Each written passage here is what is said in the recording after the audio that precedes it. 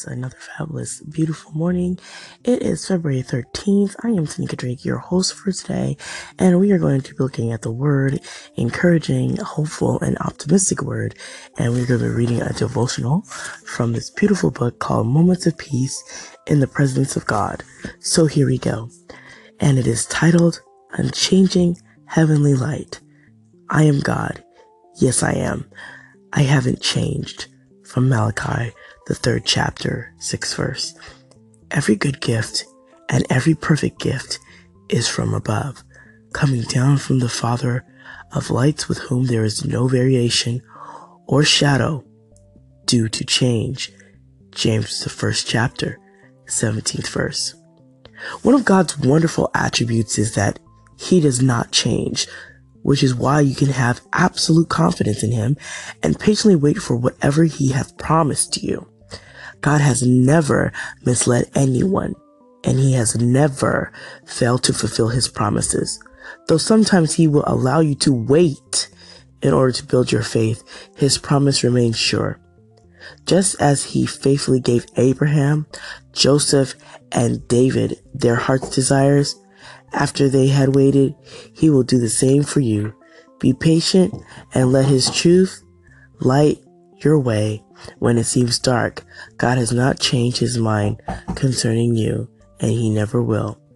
Dear God, this is the light I keep for the dark times. You never change. Thank you for your promises that you are perfecting for me. Amen. God is amazing. He's wonderful, and He doesn't change. That's one of the beautiful things about our Lord, is that you can know that He will always be consistent. And whatever we ask of Him, whether He says, wait, no, or maybe, we just know that He is always working everything out. So trust Him today. Put your whole entire trust and your dependence on Him.